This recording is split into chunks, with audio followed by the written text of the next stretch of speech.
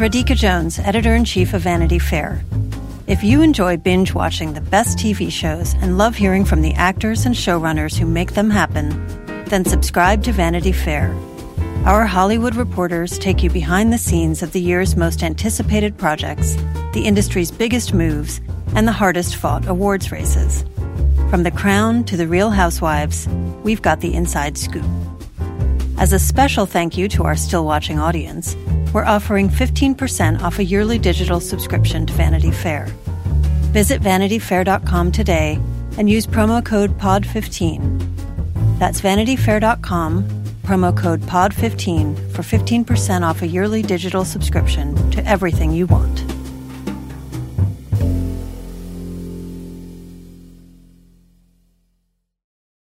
This episode is brought to you by Progressive. Most of you aren't just listening right now. You're driving, cleaning, and even exercising. But what if you could be saving money by switching to Progressive? Drivers who save by switching save nearly $750 on average, and auto customers qualify for an average of 7 discounts. Multitask right now. Quote today at Progressive.com. Progressive Casualty Insurance Company and Affiliates. National average 12-month savings of $744 by new customers surveyed who saved with Progressive between June 2022 and May 2023. Potential savings will vary. Discounts not available in all states and situations. AI is making waves in every field it touches. President Biden is now on TikTok, and the election draws closer each day. With so much going on in the world, it is hard to keep up with it all, let me tell you. Hi, I'm Kai Rizdal, the co-host of Make Me Smart. It's a podcast from Marketplace. And every weekday, Kimberly Adams and I break down the latest in business and the economy with short daily episodes to make it easy for you to stay in the know. Listen to Make Me Smart wherever you get your podcasts. Thank you all for making it. We're going to be the #1 media conglomerate in the world. The key here is act like a happy family. We're the Osmonds, and I'm Daddy fucking Warbucks, okay? I always wanted one of you kids to take over. People would do well to remember there's going to be a new sheriff in town. Here's to us. Hello and welcome back to Still Watching Succession, the unofficial podcast about the HBO series Succession. I'm Vanity Fair senior writer Joanna Robinson. And I'm Vanity Fair chief critic Richard Lawson. Each week on this podcast, we break down the latest episode. Today we are discussing Season 2, Episode 7, The Return, written by Jonathan Glazer and directed by Becky Martin. But first, Richard and I are going to do what we love to do, which is rank the Roys. We're going to run down where the Roys stand after this episode, which is the one where the family goes to London and maybe sees some theater. So we like to start at the top and end at the bottom. So Richard, why don't you kick us off? Who is the winningest Roy family or Roy family adjacent person in this week's episode? Well, it's the character played by the only person on the show who has been nominated for acting Oscars twice in 1 year. That'd be Holly Hunter, 1993, The Piano and The Firm. And of course she plays Rhea on this season, and it's such a great turnaround from the last episode to this, because at the end of last episode she had just been fired by Cherry Jones. The whole deal she was trying to secretly orchestrate had fallen through, and I don't know, I kind of thought she might be down for the count, but I should not have underestimated both the character but also the fact that they're not going to just, get rid of Holly Hunter after a couple episodes. And she came roaring back this week with a really the more you think about it, really devious plan to get her, I guess, main competition, now that she's kind of subtly thrown her hat in the ring, out of the way in the form of Shiv. Yeah, so we see her working it from a few different angles, right? There's, first of all, she just happens to find her way on the plane to London with Logan, claiming that she's just there to see some theater. While she's on the plane, she sort of talks about the various kids as possible contenders and sort of subtly negs them all to Logan, right? And then she stays over, I believe, with Logan. So that is a thing that she does. And she offers to help him with his quote unquote Shiv problem, which is, you know, she sort of lays this trap for Shiv very subtly. And Shiv falls for it. So the boys see her as possibly just another sexual conquest for their father. And, you know, this is, I think, the most information we've gotten about Logan and his, like, you know, sexual practices. There have been some implications, like the fact that he's on his, at least third, maybe fourth wife. And in the opening credits, there's that shot of what looks like a young Shiv, maybe noticing her father talking to someone that perhaps he shouldn't. So, you know, this is I guess, a thing that Logan does. And Rhea has sort of seen that way forward for herself as an opportunity in the company. Yeah. Okay. And the ingenious way that she, and it's ingeniously mean way that she hooks Shiv is she dangles the possibility of being CEO of a different media company and one that presumably aligns much better with Shiv's at least outward political ideologies and ideals. And so she almost gives Shiv this glimmer of hope that maybe she could actually go somewhere that would do something good. And then it turns out it was all just a canard to give her father a reason to break off the deal that she was going to, you know, inherit the title. I love your use of the word canard. It's a very, I think, Succession kind of word. So, yeah, it's interesting to me. The other thing that she offers Shiv, and we will get to Shiv eventually, spoiler alert, way further down the list, but, something that Shiv says to her in that lunch that they have is, you know, basically I've landed myself in a place where what does my father think is sort of ruling my life, which is exactly where Logan wants to be, right? Taking up space 24/7 in everyone's head. And so Shiv basically concedes that in the first episode this season, in believing her father, she gave him this power over her, and now she's frustrated. And so part of what Rhea is offering Shiv is a way out of that too. If you're CEO of Pierce, I mean, it's a fuck you to your father, and you don't have to worry in quite the same way, at least, what he's thinking in any given moment, you know, so. Yes. Yeah. So it was this promise of freedom and sort of, you know, a transcendence of this kind of, you know, down and dirty company. And yeah, it's just, I think that was like it was a brilliant strategy on her part. I also think that I like Rhea being at the top of this list, because I think this was the episode for me where Holly Hunter's performance really felt like she'd settled into it, you know? Yeah. At first it was like I couldn't just not see the Holly Hunter in it, but now I think, you know, I think the writers, maybe as they went, sort of figured out how to better write for her and really figured out who this character was. And I think I think she just really connected in this episode, in a way that it was really exciting. So crucial to Rhea's ascendancy in this episode was the next person on our list. And who is that, Joanna? Oh, well, that would be Mr. Logan Roy, who had a bad week last week, but seems back on top, and like back on top in a way where, I mean, you know, he's lost Pierce. He's still sort of being pursued. He has to go to London to ensure that he has the votes he needs so that Stewie, can't, you know, turn the whole board against him. His ex-wife, is one possible voter there. And then there's this other figure that he has to go court. And we don't even see him do that. We just assume that he did a good job, and I'm sure he did. Oh, that's right. We don't see that after there's kind of a bit of build up to it too. I know. But, maybe they're just saving to like figure out who to cast as this shadowy figure, at a later date. But, you know, what we do see him do is really take some petty and vicious revenge on Kendall. He's vacillating a lot between being protective of Kendall, and then this is like, cause I feel like for most of this season, despite the fact that last season ended with him absolutely quashing Kendall, for most of this season, he's been fairly protective of Kendall, just being like, you're right here under my thumb, and you're going to be useful to me. But this was just a real, dig and a reminder, and it's came, I think, because he saw Kendall sort of being his own person. He, you know, has Naomi Pierce over for a sleepover. He implies that Logan might be making a fool of himself with Rhea. And Logan responds by saying, hey, why don't you come with me to visit the family of this waiter that you got killed last season, or were involved in the death of, let's say.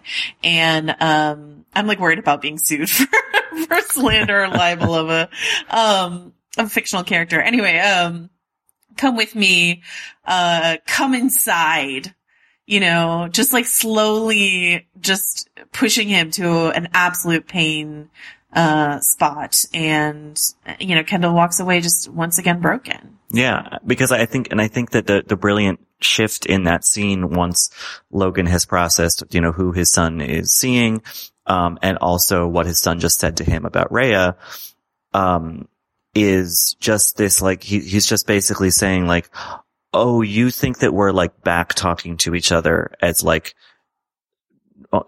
normal, or not as peers ever, but like, you know, something closer to. And he just was like wants to remind him, like, I'm like covering up a murder for you. And so you never get to do anything you want ever again. Exactly right. And that's like a pretty brutal way to treat your own child. And Kendall gets treated rather brutally by both of his parents in this episode, which brings us to our number 3 spot on this list. Richard, who do we have? The woman, you know, one of many women I want to be on the show, Caroline Collingwood, who lives in some manor house and cooks her own food despite her vast wealth. Or I guess it's implied that she made that meal herself, right? It wasn't there wasn't some cook scurrying away in the background.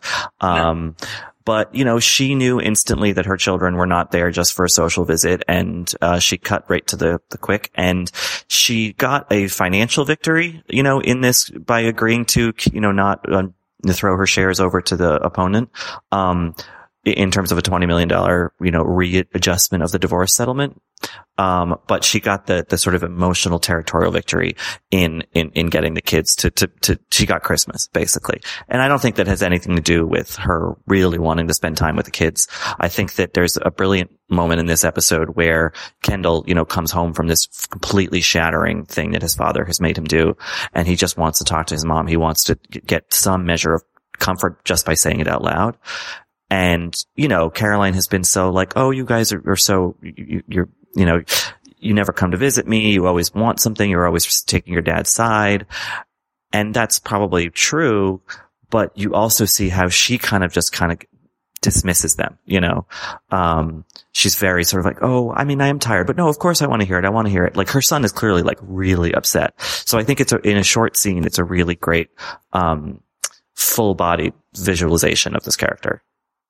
Yeah, I have been in love with Dame Harriet Walter since I might have come late to it actually, but for me it's Ang Lee's Sense and Sensibility. She plays this monstrous character, Fanny Dashwood, who has this great scene where she slowly convinces her husband that, you know, to basically stiff his sisters in this like settlement of an estate. And but she just has this like delicious accent and way of talking. And in Ang Lee's Sense and Sensibility, she has this line reading where she goes, I don't think you meant money. It's just like so chewy. And she has a similar line reading here where she's just like, I'm a bit tired for home truths. And you're just like, it's so chilly, but at the same time, she's like, oh no, go ahead. No, if you want to, we'll do it. Go ahead. You know, she's not like, she has like plausible deniability, and then she just scoots the next morning. There's also this really interesting thing that this episode does with this character and food. So she has this reputation for, you know, being kind of stingy when it comes to how she serves a dinner. There's a similar, you know, she serves, Logan kind of goes, poor you guys, you're going to eat terribly, you know, and she serves them some pigeon, and she has all this, you know, I didn't think anyone would be hungry. I'm not. And that's like, for me that, you know, I don't mean to apply my English major overreading tendencies into this, but like, you know, maternal forces are usually like the source of like nourishment and comfort and stuff like that. And for them to have her be so stingy in that regard, I think is like a commentary on how she's not that for them. And then in that scene, kitchen scene with Kendall, for her to be eating and not giving anything to him, but just eating for herself and eating in a distracted manner where she's not paying attention to him. She's just like grazing and snacking. And then the next morning, Roman comes in and he's like, are we getting like, some kind of egg dishes she makes, like eggy pigs or something like that. And she's just gone and is not there to make breakfast for them. And I'm like, I feel like that has to be some sort of intentional portrait of this maternal figure. Yeah, absolutely. And, I think that, the sort of mild decorum she tries to show Kendall by saying, no, tell me, like, is sort of reflective of a scene earlier this year when, they're trying to get, someone to talk to Logan for them. And like, well, I mean, I guess I could do it, but but maybe you should. And I think these people all, because they travel in high society circles, they have to have some level of like tact and politesse, to get by in that world and sort of, thrive in that world. And so it's just always interesting to see them sort of wearily being like, oh, right, I can't be just an outright monster. So what is it? Like, I just think these people are forever just itchy under the skin of decency. Yeah. And it's to your earlier point about why she tries to go for this whole Christmas deal. It's so clear that she does not actually want to spend any time with her children. Like when Kendall needs her the most, she's snacking and tired and not interested, right? Oh dear. But like so then the Christmas deal is about her making Logan admit that he'd rather have a piece of property than his kids, and her just trying to score some points on him in that regard. And it's while also hurting the children. Yeah. I mean, that's show the kids how little their father cares for them, and not because she wants them there. So. Yeah, once again, I just really wish every episode I found myself really, really hoping. My happy ending is that the 3 Roy children, or 4, sorry, the 4 Roy children band together and just like don't let their parents or anyone else treat them this way if they just banded together. Because there are moments of solidarity, like there are moments of solidarity between Roman and Shiv in this episode as they have to go to this dinner together. I'm thinking specifically of when they're in the food shop trying to get, fuel up before this paltry dinner they're going to have. But then Roman's an absolute asshole to Shiv in this episode as well. So it's a never-ending nightmare, which brings us, I guess, to the next people on our list, which is a joint spot for our favorite quasi-lovers of Succession, Roman Roy and Jerry. Richard, why are Roman and Jerry so high up on our list this week? Well, because this alluded to plan in an earlier episode sort of seems to be taking a little bit more shape, in terms of like they're seeing where Shiv is faltering, where Kendall's faltering.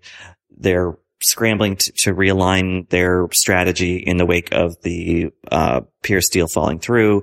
And I think that Jerry realizes that despite, Roman's unpleasant deeds or whatever, or personality, he actually, in some ways, is the least liability of the kids, in a weird, like in terms of at least how Logan seems to be directing his ire. Of course, there was the scene last week where Logan hit Roman, and it was, again, an implication that this is something that's been going on over the years, once in a while. And then there's that incredible scene between Logan and Roman in the car on the way to the plane, where Logan is sort of apologizing, but also I think sort of just testing to see if Roman will just pretend like nothing's wrong.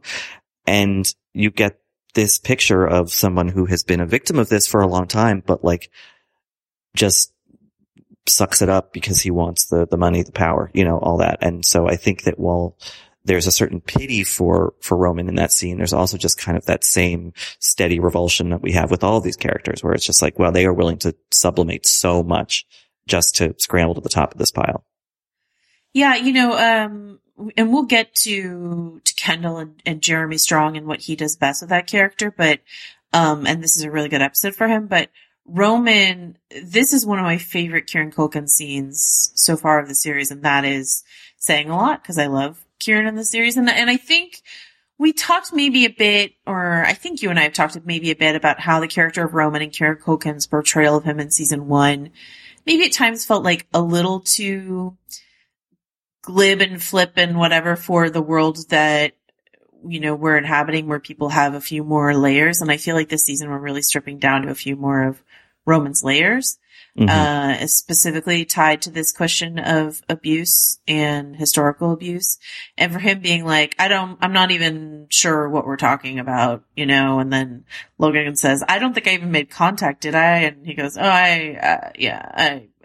it's just like, and he's using some of his father's tactics too, which I think is interesting. I was reminded of, there's that scene at the end of Turnhaven when Shiv is trying to ask Logan, like, what happened. And he just sort of like mutters some syllables and looks out the window. And that's exactly what Roman does in a few cases in this scene, where he just like mutters a few like nonsense syllables and then looks out the window, and then just goes buildings and cars everywhere or something like that, So, and like, I love that buildings and cars, because like, it would be inane no matter what, but the idea of just muttering inanely to Logan Roy, like you have to like make sure everything you're saying has a point, and it's just like, it was just, excruciating. All right. So that brings us to, I think, we're slotting another pair here, right? Yeah. So, it's Tom and Greg basically. And, right.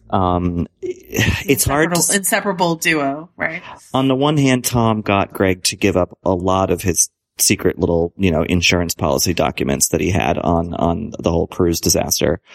On the other, Greg did snatch a few away and did record something, though Tom, whether he was aware of what Greg was doing or just lives his life, never really, speaking culpability out loud, is basically doing that as rarely as he can. I don't know. Who do you think kind of between those two came out a little bit on top? Cause there's not a big margin, I don't think. I would put Greg a little bit on top. He tried a feeble shut up, to push back on Tom, which, got shut down pretty quickly, but, he tried it. He tried. Tom's best dig, I think, that he got in on Greg is he's like, you got your office, you hung your little Klimt poster. And I'm like, I can't think of a more biting critique, honestly. So yeah, their fates seem a little linked here. But some added info that we have about Tom, Greg at least is like making friends and influencing people. This is something we've seen from him, generally, is that, whereas Tom is like unfailingly awkward and only knows how to sort of wield what limited power he has in order to make it up the ladder, Greg genuinely knows how to win friends and influence people. And, we see him, Tom interrupts a like dinner party, whatever, that Greg is having with some young colleagues at ATN. What does she say, the woman? She's like, welcome to the next level or something? Yeah, the next wave or something? The next wave? Was it like was that what they were calling their little like social group? Yeah, I think so. Just sort of like, we're the young up and comers at the company, sort of thing. We're the future. You're the past.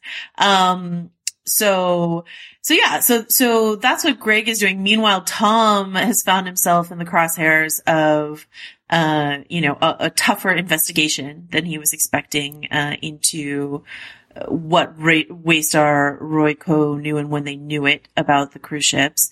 And he gets zero, affirmation from Shiv that he's not being hung out to dry here, Yeah, and I think that Matthew McFadden is so good in that interrogation scene where, we've seen Tom do this before, where he tries to do a little hop, skip, and a jump and not say anything while seeming like he's just kind of casual, easy breezy, like sort of lie, but the investigators are having none of it. I like, he's like, yeah, we can dig more into that in a second. But, after Tom gives some bullshit answer, and I think that was a really like fun scene. But between the two of these people, Nicholas Braun's scene in the bathroom where he's like testing the recorder is like a fucking like minor masterpiece and just like weird, just energy acting. Like I just loved, cause he wasn't really saying anything, but it just felt like this kind of like almost virtuoso little aria that he was doing in that bathroom.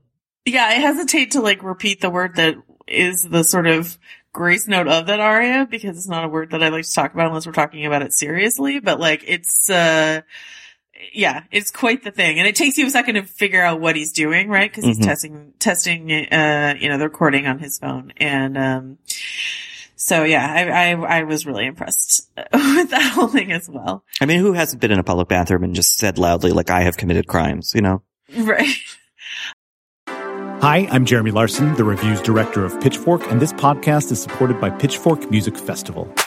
Pitchfork Music Festival will take place July 19th through the 21st at Union Park in Chicago, Illinois. This year's lineup features Jamie XX, Alanis Morissette, Black Pumas, Carly Rae Jepsen, Brittany Howard, J. Paul, Muna, Jessie Ware, 100 Gex, and many more. The festival also features diverse vendors as well as specialty record, poster, and craft fairs, and works to support local businesses while promoting the Chicago arts and food communities as a whole. For more information on tickets and lineup, visit pitchforkmusicfestival.com.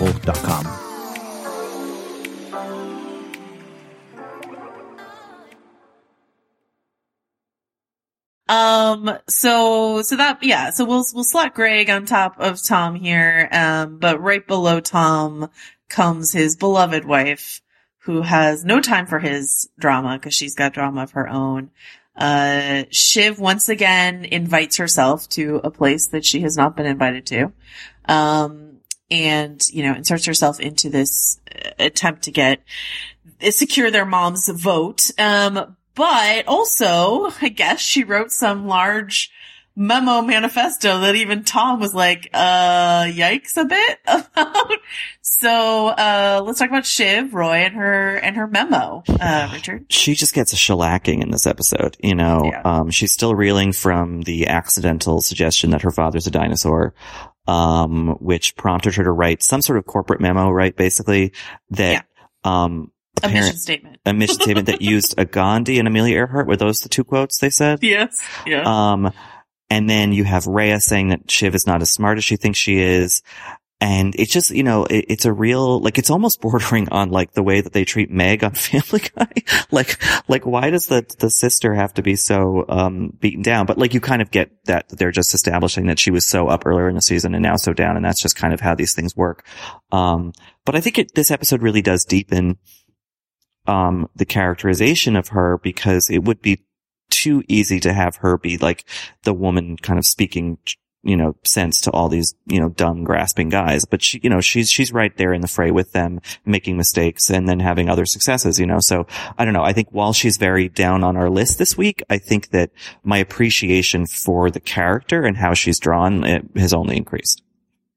Yeah, and I think there's just some quiet moments, specifically with other women in the cast. I'm thinking opposite Holly Hunter as Rhea and opposite Harriet Walter as Caroline. And I really loved the Caroline Shiv stuff from the wedding last season. Basically Caroline shows up for one episode a season, I'm guessing, and is just fantastic. A fantastic insight into the fact, it's not just Logan who has warped these children. And so Shiv has this great line when Harriet uses the Britishism, shall I play mother, meaning should I pour? And Shiv says, yeah, go ahead, give it a go. It's, and I think Caroline says, ho ho. It's all just so, Knives Out, at that dinner. And, but the ways in which Shiv has been let down and undermined by her mother. And then sort of I think we saw her do this a bit. We were talking about this last week in the Justice episode where, Shiv has that conversation with Rhea, and Rhea uses a phrase that Shiv then uses in a conversation with her father. So you see Shiv sort of thirstily soaking up Rhea as this example of perhaps a woman in business that she can admire and emulate. And that's why the betrayal from Rhea maybe cuts even deeper, for Shiv here. Yeah, because we did see Nan Pierce smile a bit at Shiv when she was on the panel at our Justice. Yeah. So there was a little bit maybe there is actually a genuine appreciation there. Maybe Rhea wasn't 100% lying. But yeah, the idea that not only does that Rhea kind of respects her, that the implication that Nan does, and then to have that all be in the service of tearing her further down, it's just that's cruel. That's really nasty. And she betrays some emotion when she finds out, she gets teary. And it's rare that we see, a lot of these characters react that nakedly to something. But like, I think, someone in her position couldn't help it because like, that's just like the whole body, the entire floor fell out from underneath her. Yeah. So I have a working theory. I know Succession is not a show we should like make fan predictions about, but here's my new theory, which is that, it's not based on spoilers, is that season 1 is about the fall of Kendall Roy. Mm-hmm. And if season 2 is like the rise and fall of Shiv Roy, possibly. Mm. And then maybe Roman ends up in a strength position, and then season 3 is about the destruction of Roman. And then maybe by season 4, Connor is president, and then we have to tear Connor down. Yeah. So, I mean, like, if, I think it's pretty evident that if there is, like, a figure that this season is centered on, or at least a child that the season is centered on, it's Shiv. She's going through the most in terms of, being drawn back into the fold and trying to maintain her freedom and her identity while just giving her father all the power that he wanted over her in the end, which, so far at least. So. Can I make a reach, like an allegorical reach? Yes. I wonder if maybe this is like Jesse Armstrong and the other writers giving a warning to Democrat politicians about cozying up to corporate money. Because Shiv has betrayed her stated principles just to, kind of like get closer to power, and it's completely blown up in her face. So I wonder if almost they're like Elizabeth Warren or whoever else, don't you take those big donations, because it comes with strings attached and they can just rip you right down to the studs. So I don't know, maybe that's kind of what's happening here. Oh, I like it. All right. So let us end with our saddest boy, Kendall Roy. Yeah. I mean, like, I have to say, like, one of my favorite things that Succession does is when Jeremy Strong does his little sad boy face, which he does a lot of in this episode. Yeah. So, yeah. I saw someone on Twitter just for a couple weeks ago, and forgive me, I forget who it was and exactly the wording, but they basically were it was kind of like, a 280 character appreciation of just how expressive Jeremy Strong can be while saying nothing, Yes. and it's so powerful. And I think that the scene at the house when at these, Logan of course pulls up and it's a pretty modest home and he goes, "Oh, look at this place." And then, Kendall sees it in such a different way. Yes, there is a bit of snobby pity there. Like, look how quaint this is. But he realizes that, like, it was at least full of life and, to be corny, full of love. And I just think that scene is the single most devastating scene this show has done. When he's just in the kitchen. Yeah. Yeah. Just looking at the little, like, pattern on the wall and looking at these, just simple little photos and having no idea what to even do with his body. He's standing so awkwardly. He sits so awkwardly. Like, he just knows that not only, he just sort of, not only socially doesn't belong there, but kind of cosmically doesn't. Right. And then the guilt that washes over him in terms of, like, if he wants to take responsibility for what happened, he ripped out the heart of this family, by perhaps being involved, or definitely being involved at least in their son's death. So, and then he solves it, or well, not solves it, but he addresses it then in the crassest way he could. Of course. Just dumping money through their front door in the middle of the night, like as if that would do anything. The most Roy way he could, throw some money at it. Something to note about Logan, and his reaction to their home though is, this idea that like Logan did not come from money, Right. So, him being disgusted by their home is, that sort of like self-critique, that self-hate sort of thing, in theory. But then he turns it around, and I know he's trying to insult Kendall. He starts, banging on about like, well, what do? We provide some entertainment, some news that doesn't talk down to them. They're good people, salt of the earth kind of thing. So like, I think that he scoffs at the home in a way out of disgust of like, why haven't these people climbed out of their station? But then later, like, wants to reassert his appreciation for the working man, which is something that people, on both sides, but really a lot of the times, on the conservative end of things, like really tend to kind of act as if they who are fabulously wealthy and completely out of touch, like somehow have some better understanding of the working class than, people who actually express more compassion do. Yeah, and what he says right before that about their son and his drug use and like, what can you do when you're the parent of a kid who uses drugs? Like all this, it's just so evil. So evil. But we do have, I mean, some points in Kendall's favor, I guess, is that, we should mention, I mean, this episode opens beautifully with Jeremy Strong, being confused as to how to take a dick pic. Like that's a tremendous opening to this episode that I don't want to let go by.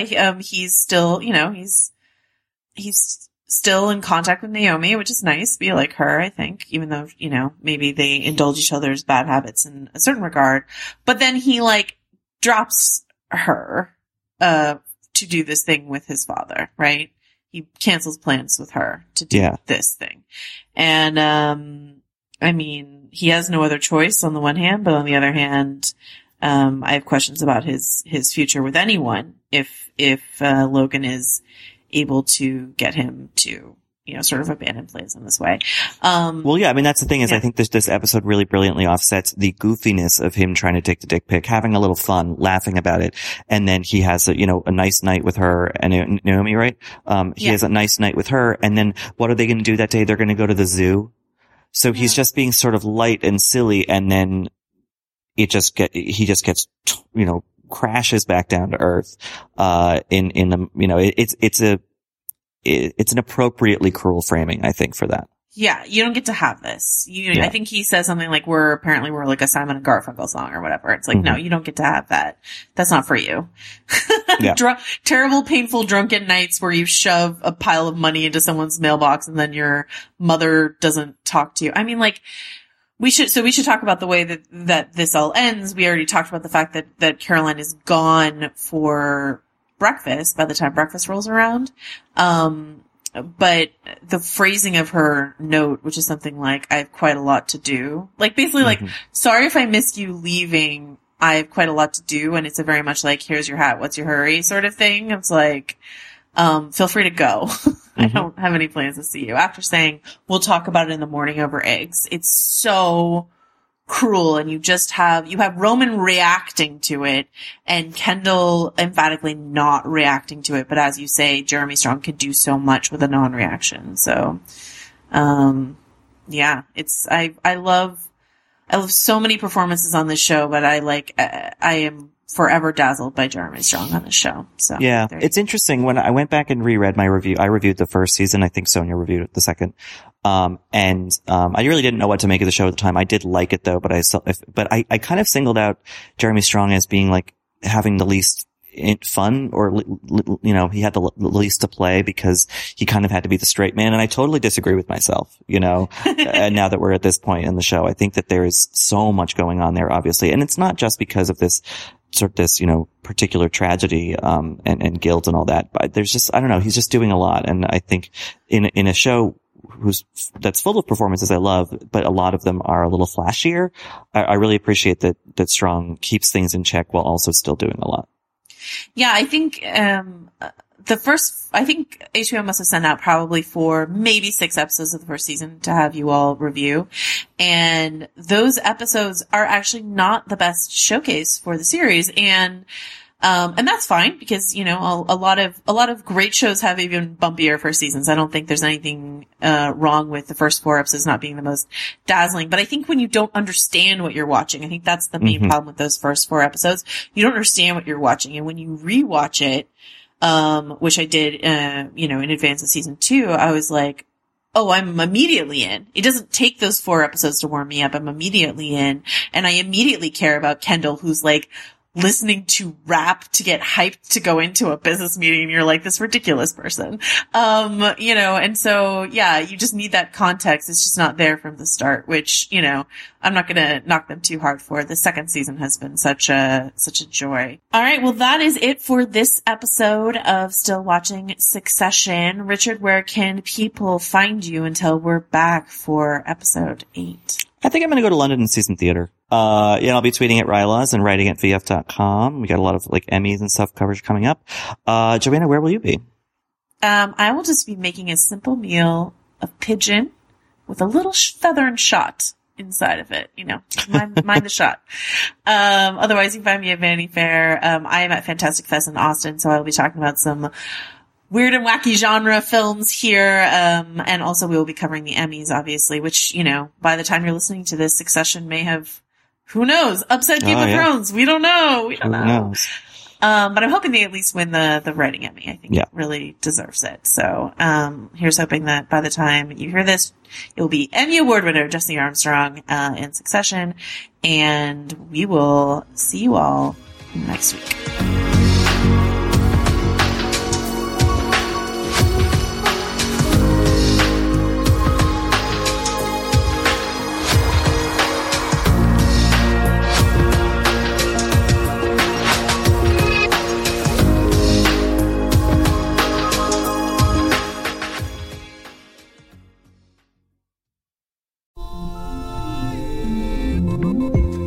You come to the New Yorker Radio Hour for conversations that go deeper with people you really want to hear from, whether it's Bruce Springsteen or Questlove or Olivia Rodrigo, Liz Cheney, or the godfather of artificial intelligence, Jeffrey Hinton, or some of my extraordinarily well-informed colleagues at the New Yorker.